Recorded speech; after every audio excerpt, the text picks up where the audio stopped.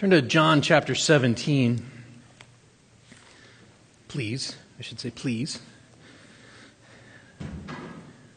We're going to finish up this morning Jesus' high priestly prayer, or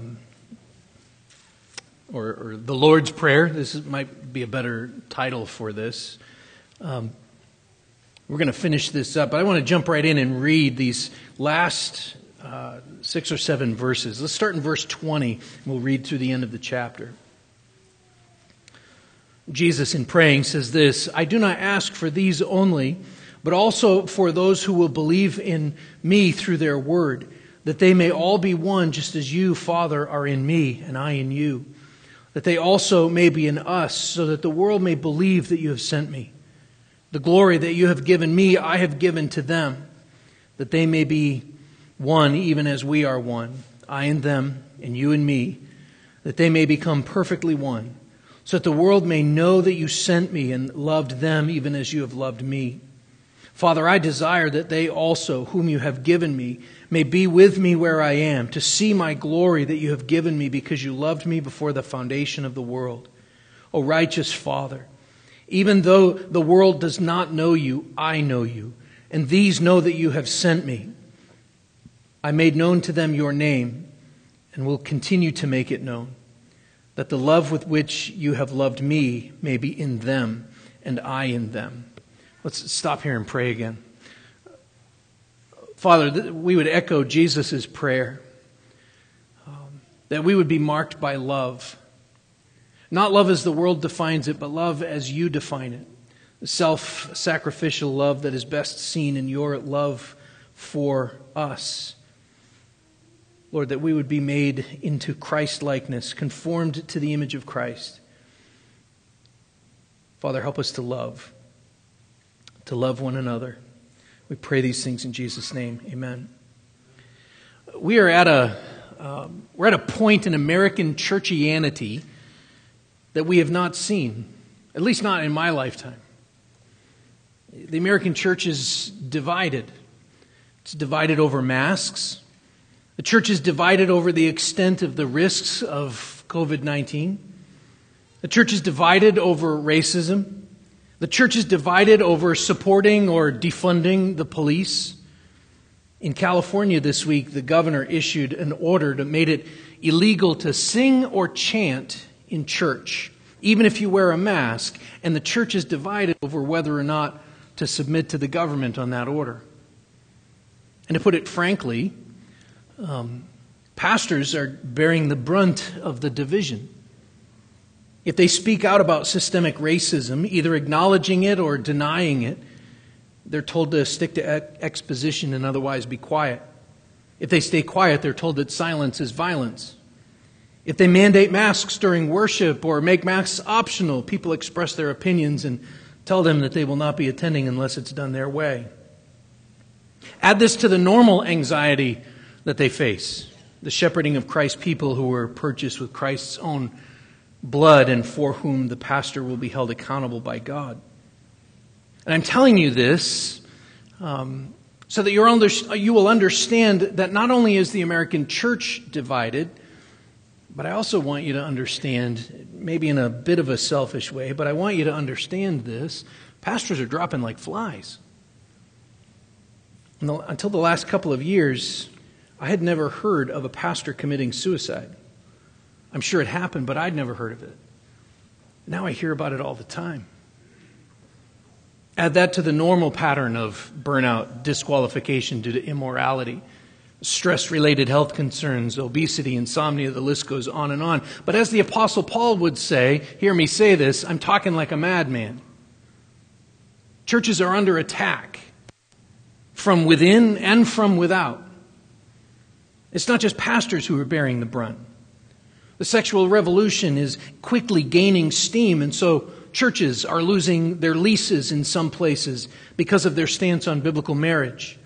Christian business owners are soon going to find themselves in the crosshairs of the LGBTQ movement like never before due to recent evil Supreme Court decisions. Christian teachers, students, and parents in the public school system are going to face pressure like they haven't yet faced. Pressure from the world to conform, and pressure from brothers and sisters in Christ to get out. Christian musicians whose music has been a source of both entertainment and even ministry to us have continued to publicly and proudly abandon their faith. And I have no doubt that they will take some young, spiritually immature fans with them. And here I have to say this. Brothers, these things should not be. Brethren, these things should not be. And I need to be sure that I say this so that you don't misunderstand. It is a joy to serve Logansville Church. And by and large, the church is not divided. We do have different opinions on all of these things, I'm sure. But we don't let those divisions or those differences stir up anger or division. You have been gracious to me as we have attempted to navigate some of these waters, and I'm sure that you have been gracious to one another and will continue to be. But we still need to be prepared for what we will be facing in the coming months and years. In the beginning of Jesus' upper room discourse, this last teaching by Jesus of his disciples on the evening before his arrest, as he began the formal teaching portion of this section of Scripture, he started by assuring his disciples that he wasn't simply leaving them, but rather that he was going to prepare a place for them. So back in chapter 14, those first few verses, he says this, "Let not your hearts be troubled. Believe in God. Believe also in me. In my Father's house are many rooms. If it were not so, would I have told you that I go to prepare a place for you? And if I go to prepare a place for you, I will come again and take you to myself, that where I am, you may be also, and you know the way to where I am going." And then, of course, when he is questioned about this, "Lord, we don't know where you're going. How can we know the way?" He responded by saying, "I am the way and the truth and the life. No one comes to the Father except through me." And all through this teaching, John chapters 14, 15, 16, and into this prayer in chapter 17, Jesus continually offers them assurance and strength. So just listen to some of the things that he said to these men that night. He said this, "I will not leave you as orphans. I will come to you." He said, "Peace I leave with you. My peace I give to you. Not as the world gives do I give to you. Let not your hearts be troubled, neither let them be afraid. If you abide in me, and my words abide in you, ask whatever you wish, and it will be done for you. You did not choose me, but I chose you, and appointed you that you should go and bear fruit, and that your fruit should abide, so that whatever you ask the Father in my name, he may give it to you. When the Helper comes, whom I will send to you from the Father, the Spirit of truth who proceeds from the Father, he will bear witness about me. I have said these things to you to keep you from falling away. And when the Spirit of truth comes, he will guide you into all truth. And he will not speak of his own authority, but whatever he hears he will speak. He will declare to you the things that are to come. I have said these things to you, that in me you may have peace. In the world you will have tribulation, but take heart. I have overcome the world." Of course, there are also instructions and commands mixed in with his comfort. Listen to a few of these instructions or commands. He says, "If you love me, you will keep my commandments." He says, "This is my commandment, that you love one another as I have loved you. And you also will bear witness, because you have been with me from the beginning." But now as he finishes his prayers, he closes out really this final closing prayer of his ministry before his arrest. Again, right after this, Judas and the authorities will arrive, and he's going to be arrested. It's right there in chapter 18, verse 1, it begins. As he finishes praying, he circles back to the beginning.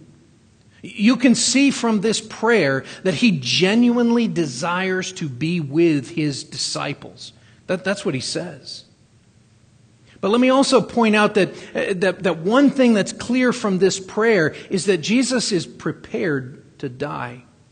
He wants to be with his disciples, but he is also prepared to die. The other gospel writers, so Matthew, Mark, and Luke, they all show us another scene that John leaves out. This other scene is Jesus' private prayer on the Mount of Olives. So if you compare those three books, Matthew, Mark, and Luke, you'll see that Matthew records more of that actual prayer. Mark gives a quick version. That is how Mark operates. He's immediately is one of the key words in Mark. And Luke shows a little bit more details of his emotional state as opposed to the prayer itself. Let me read Luke's version. Turn over to Luke 22.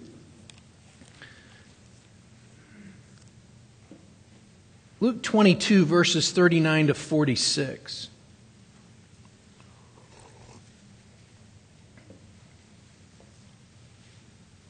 Luke 22:39 says this, "And he came out and went, as was his custom, to the Mount of Olives, and the disciples followed him.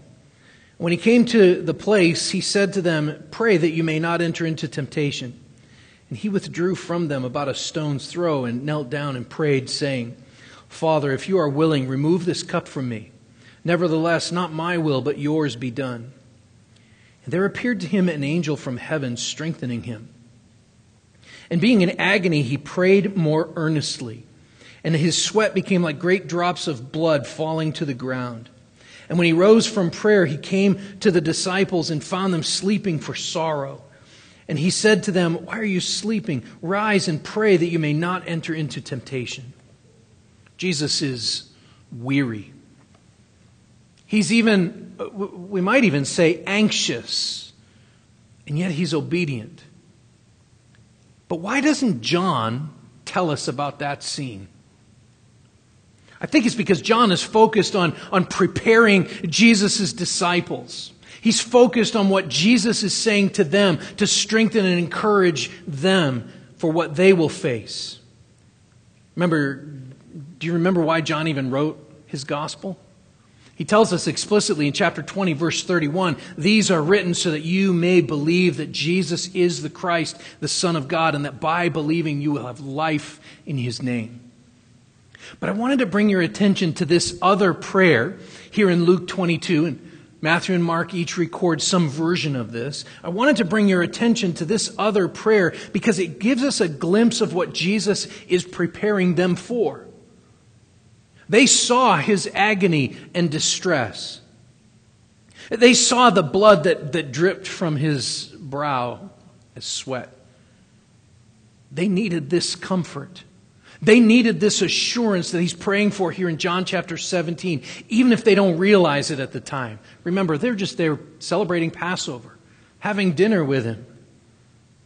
They need this assurance, even if they don't understand that they need it yet. And as he finishes this prayer, we can really see Jesus' heart for his own. His heart for his disciples and for the church. In fact, let's take each verse here. We're going to look at 24, 25, and 26. We'll take each verse as a separate point. So in verse 24, we can see Christ's desire. Verse 24 is Christ's desire. Verse 25, we can see his message, Christ's message. And in verse 26 is Christ's goal.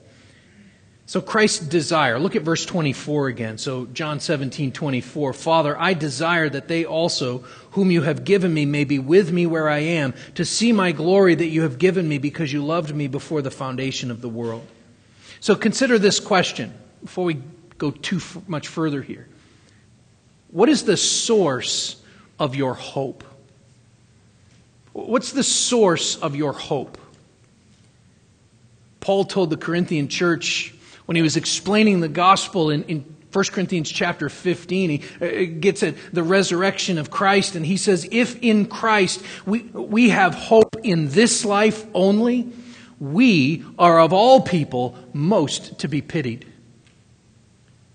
A generation ago, thanks in large part to probably the Beatles and the counterculture movement of the 60s, people were looking for hope in things like reincarnation. Hinduism. In our generation, especially among celebrities and in certain realms of education, Buddhism is popular. We're looking for hope in something. But the general man on the street is looking for hope in this life, right? I can almost guarantee that if you were to ask people, say at the lake today, with as hot as it's been these last week and is going to be this next week, I can almost guarantee that if you were to ask people at the lake where they found their hope, it would be in their boat or in the water. We look for hope in comfort and recreation, Americans especially. We look for hope in working for the weekend, right? Maybe you could find people, if you asked, who would say that they were looking for hope in justice. But these things leave us wanting. We want the new model when it comes out of whatever. We want to address the next cause that upsets us, whatever that might be. And while there's nothing at all wrong with boats or causes, Christians have a different source of hope, the hope of glory. Colossians 1:27 says this, to them, that is the saints, God chose to make known how great among the Gentiles are the riches of the glory of this mystery, which is Christ in you, the hope of glory. So that brings us to the next question. On what ground or grounds can I be certain of the glories of heaven? On what grounds can we be certain that we're going to heaven? And the answer to that question cannot be found within yourself. It can't. We're called in the Scriptures to examine ourselves to see if we are in the faith, but the certainty does not come from ourselves. It comes from Christ's Word. For example, in Jesus' closing prayer, as he intercedes as the great high priest for his people, he prays in verse 24, Father, I desire that they also, whom you have given me, may be with me where I am, to see my glory that you've given me, because you loved me before the foundation of the world. He desires that we would be with him. The King James Version actually uses the word will there instead of desire. It is Jesus' will that his own people would be with him where he is. So let's bring this together. The hope of salvation, the certainty that you will see the glory of heaven, is found upon the rock of the saving will of God the Son for the people given to him by the Father. The certainty of our salvation is in Jesus' will, his desire here. One old dead Presbyterian said this, when you see that high priest coming up from the altar and standing before the throne, and in the very midst of the throne saying to his Father, Father, I will. Are we not safe? Let the devil howl. Let him come with all his retinue from the depths of hell and rage and raven all over this earth. Let the world enter into fatal conspiracy with the powers of darkness and rage around us. And in the midst of this peril, in the power of intercession, in the royalty and in the grace of our ascending head, we are safe.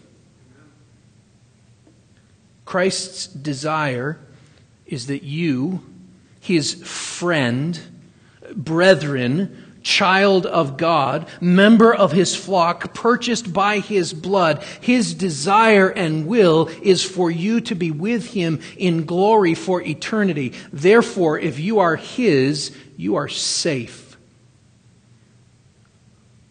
I've said it before. This prayer is reliable. The Father always answers the prayers of his children for their good and his glory. Jesus himself just said back in chapter 16, truly, truly, I say to you, whatever you ask of the Father in my name, he will give it to you. Until now you have asked nothing in my name. Ask and you will receive, that your joy may be full. Do you think the Father will answer the Son's prayer? The Father will answer this prayer. And if you are his, you will see his glory. Glories of the only Son from the Father, full of grace and truth. Glory given by the Father out of love. Christ's desire, his will, is to bring his people to be with him because of God's love. Let me put this another way. Jesus is longing for the fellowship of the saints. Do you? Do you long for the fellowship of the saints? Do you miss it? Did you miss it when we couldn't participate? Jesus is longing for the fellowship of the saints. I want you to think about what Matthew Henry said about this passage. He says, Christ here speaks as if he did not count his own happiness complete unless he had his elect to share with him in it. Christ here speaks as if he did not count his own happiness complete unless he had his elect to share with him in it. Can you see that the love of God just wraps all of this together? Look again at verses 23 and 24. I and them and you and me, that they may become perfectly one, so that the world may know that you sent me and loved them even as you loved me. Father, I desire that they also, whom you have given me, may be with me where I am, to see my glory that you have given me because you loved me before the foundation of the world. The Father loves us as he has loved the Son, and he loved the Son from before the foundation of the world. That should remind you of something. It should remind you of the glorious truth of Ephesians chapter 1. Blessed be the God and Father of our Lord Jesus Christ, who has blessed us in Christ with every spiritual blessing in the heavenly places, even as he chose us in him before the foundation of the world, that we should be holy and blameless before him. In love, he predestined us for adoption to himself as sons through Jesus Christ, according to the purpose of his will, to the praise of his glorious grace with which he has blessed us in the Beloved. In him we have redemption through his blood, the forgiveness of our trespasses, according to the riches of his grace, which he lavished upon us in all wisdom and insight, making known to us the mystery of his will, according to his purpose, which he set forth in Christ as a plan for the fullness of time, to unite all things in him, things in heaven and things on earth. In him we have obtained an inheritance, having been predestined according to the purpose of him who works all things according to the counsel of his will, so that we who were the first to hope in Christ might be to the praise of his glory. In him you also, when you heard the word of truth, the gospel of your salvation, and believed in him, were sealed with the promised Holy Spirit, who is the guarantee of our inheritance until we acquire possession of it, to the praise of his glory. In this is love. Not that we have loved God, but that he loved us and sent his Son to be the propitiation for our sins. By this we know love, that he laid down his life for us. We ought to lay down our lives for the brothers. Christ's desire for the fellowship of the saints drives him to be our propitiation, which by definition costs him. Father, if you are willing, remove this cup from me. Nevertheless, not my will, but yours be done. This is his message. It's verse 25. O righteous Father, even though the world does not know you, I know you, and these know that you have sent me. Christ's message. All of Christ's work points to this: knowledge of God. Christ knows the Father. And the elect know the Father through the Son, but the world does not know God. And so Christ is sending his disciples into the world to proclaim God's love as manifest in Christ. That's John 3:16. For God so loved the world that he gave his only begotten Son, that whosoever believeth in him should not perish, but have everlasting life. And remember, he said back in chapter 13, John 13, verses 34 and 35, he says, "A new commandment I give you, that you love one another. Just as I have loved you, you also are to love one another. By this all people will know you are my disciples, if you have love for one another." In another place, Jesus asked, he is asked, which commandment is the most important of all? And Jesus answered, the most important is, "Hear, O Israel, the Lord our God, the Lord is one, and you shall love the Lord your God with all your heart, with all your soul, with all your mind, and all your strength. And the second is this, you shall love your neighbor as yourself. There is no other commandment greater than these." Love is to be the mark, a mark of the people of God, a defining characteristic, because he first loved us. Yet to some, the greatest threat to Christian love is biblical truth, especially as seen in doctrinal distinctives. Some passionately proclaim that doctrine divides. Of course it's important, but God cares far more for our deeds than our creeds. Doctrine divides, but love unites. Could this be right? Is doctrine far down the list of important characteristics of Christians, while love stands at the very top? The very most important centerpiece of the Christian faith? Those who say this will say that there are two kinds of Christians. Those who show love and those who only care about policing doctrine. But this is a false dichotomy. In these final two verses here, verse 25 and 26, Jesus indicates that the source of love among God's people is knowledge of the truth about the Father. The fact that the conclusion to this prayer teaches us three things about his message as it relates to love even. Let me show you. First, knowledge of God is a source of Christian love. Knowledge of God is a source of Christian love. This is so basic, right? We need to understand this. Knowledge of God is a source of Christian love. In verse 26, he says simply, "I made known to them your name." As we saw a few weeks ago, this isn't simply that he told them God's name. God already did that to Moses back at the burning bush in Exodus chapter 3. God already revealed who he was and has been revealing all through the scriptures. This isn't simply about the name Yahweh. It's about the nature and character of God. He doesn't just tell them about Yahweh, though. He manifests God incarnate, God in the flesh. John told us in his introduction, all the way back in the first chapter, he says, "No one has ever seen God. The only God who is at the Father's side, he has made him known." That's Jesus.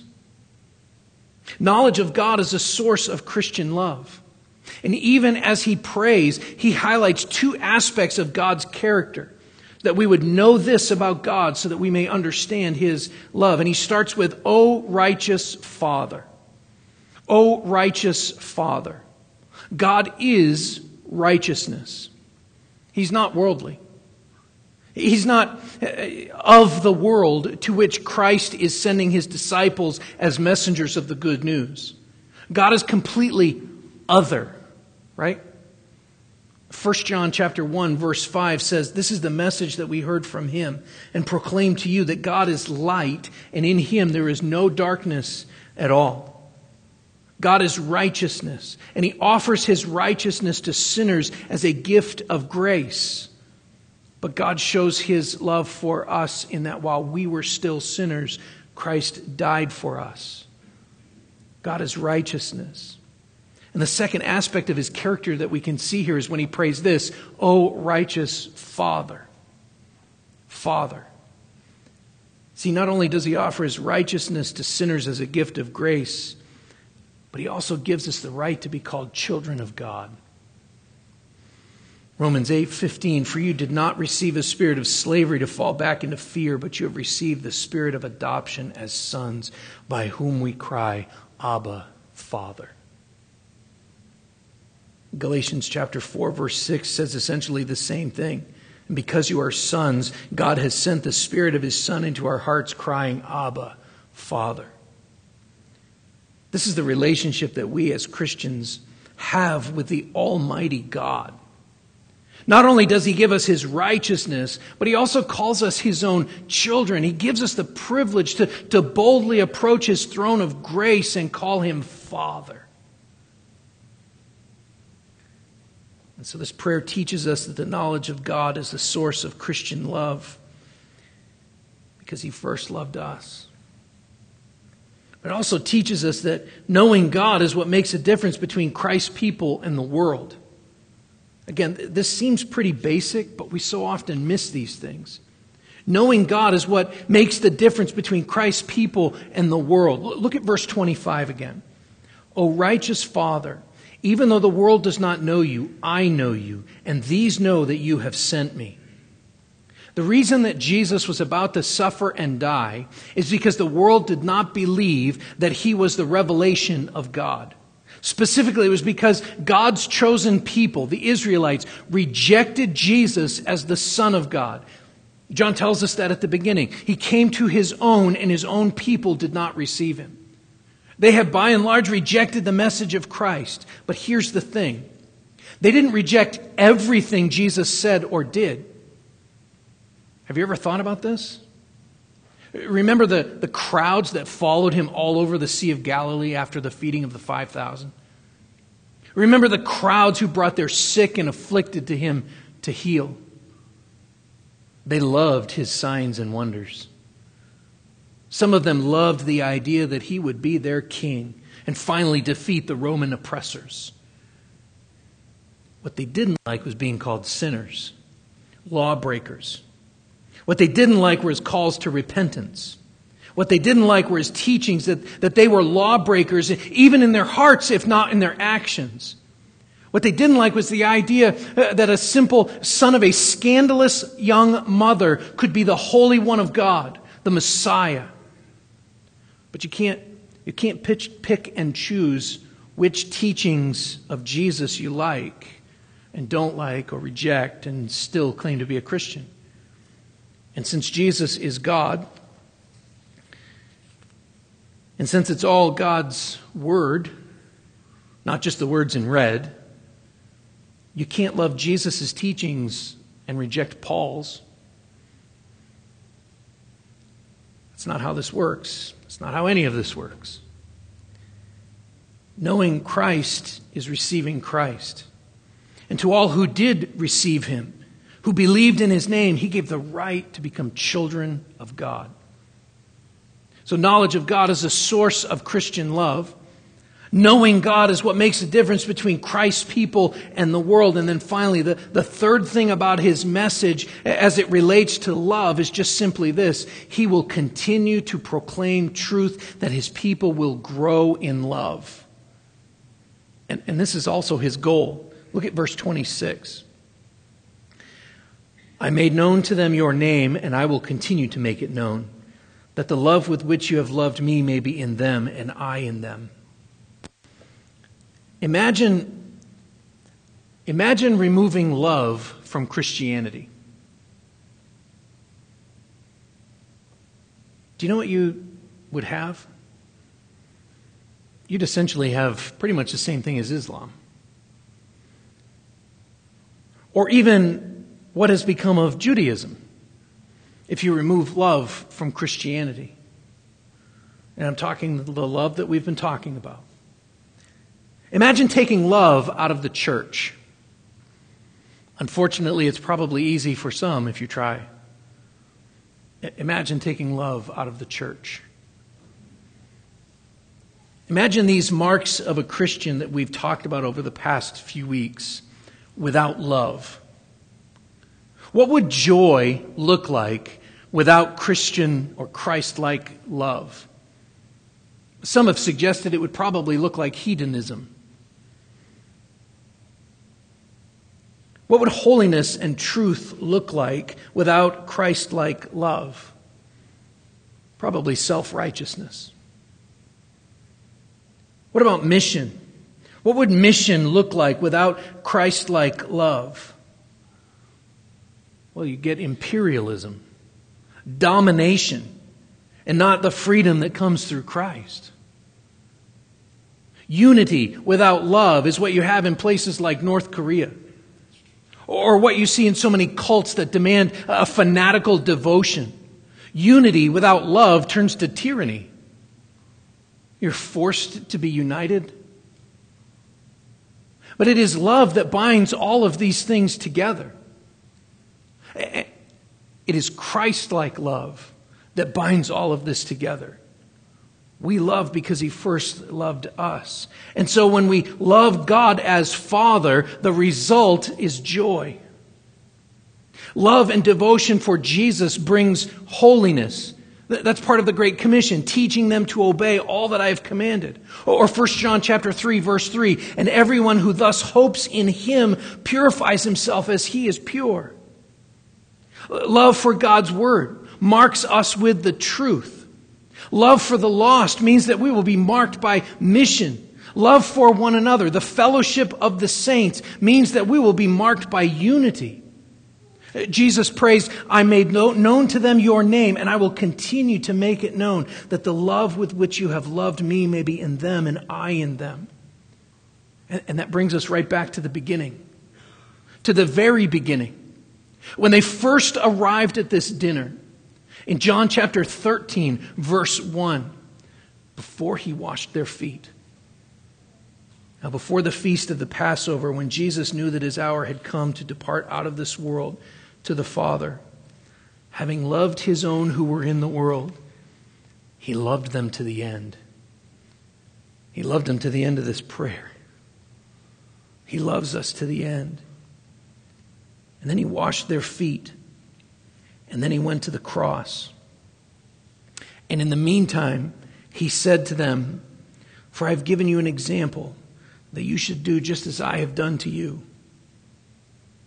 The disciples of Jesus Christ are to be marked, not by division and contention and pressure, but by this kind of self-sacrificing, Christ-like love. Having loved His own, He loved us to the end. Do you know when the end is? We haven't seen it yet. He loves us. He loves us. And we're to be marked by love.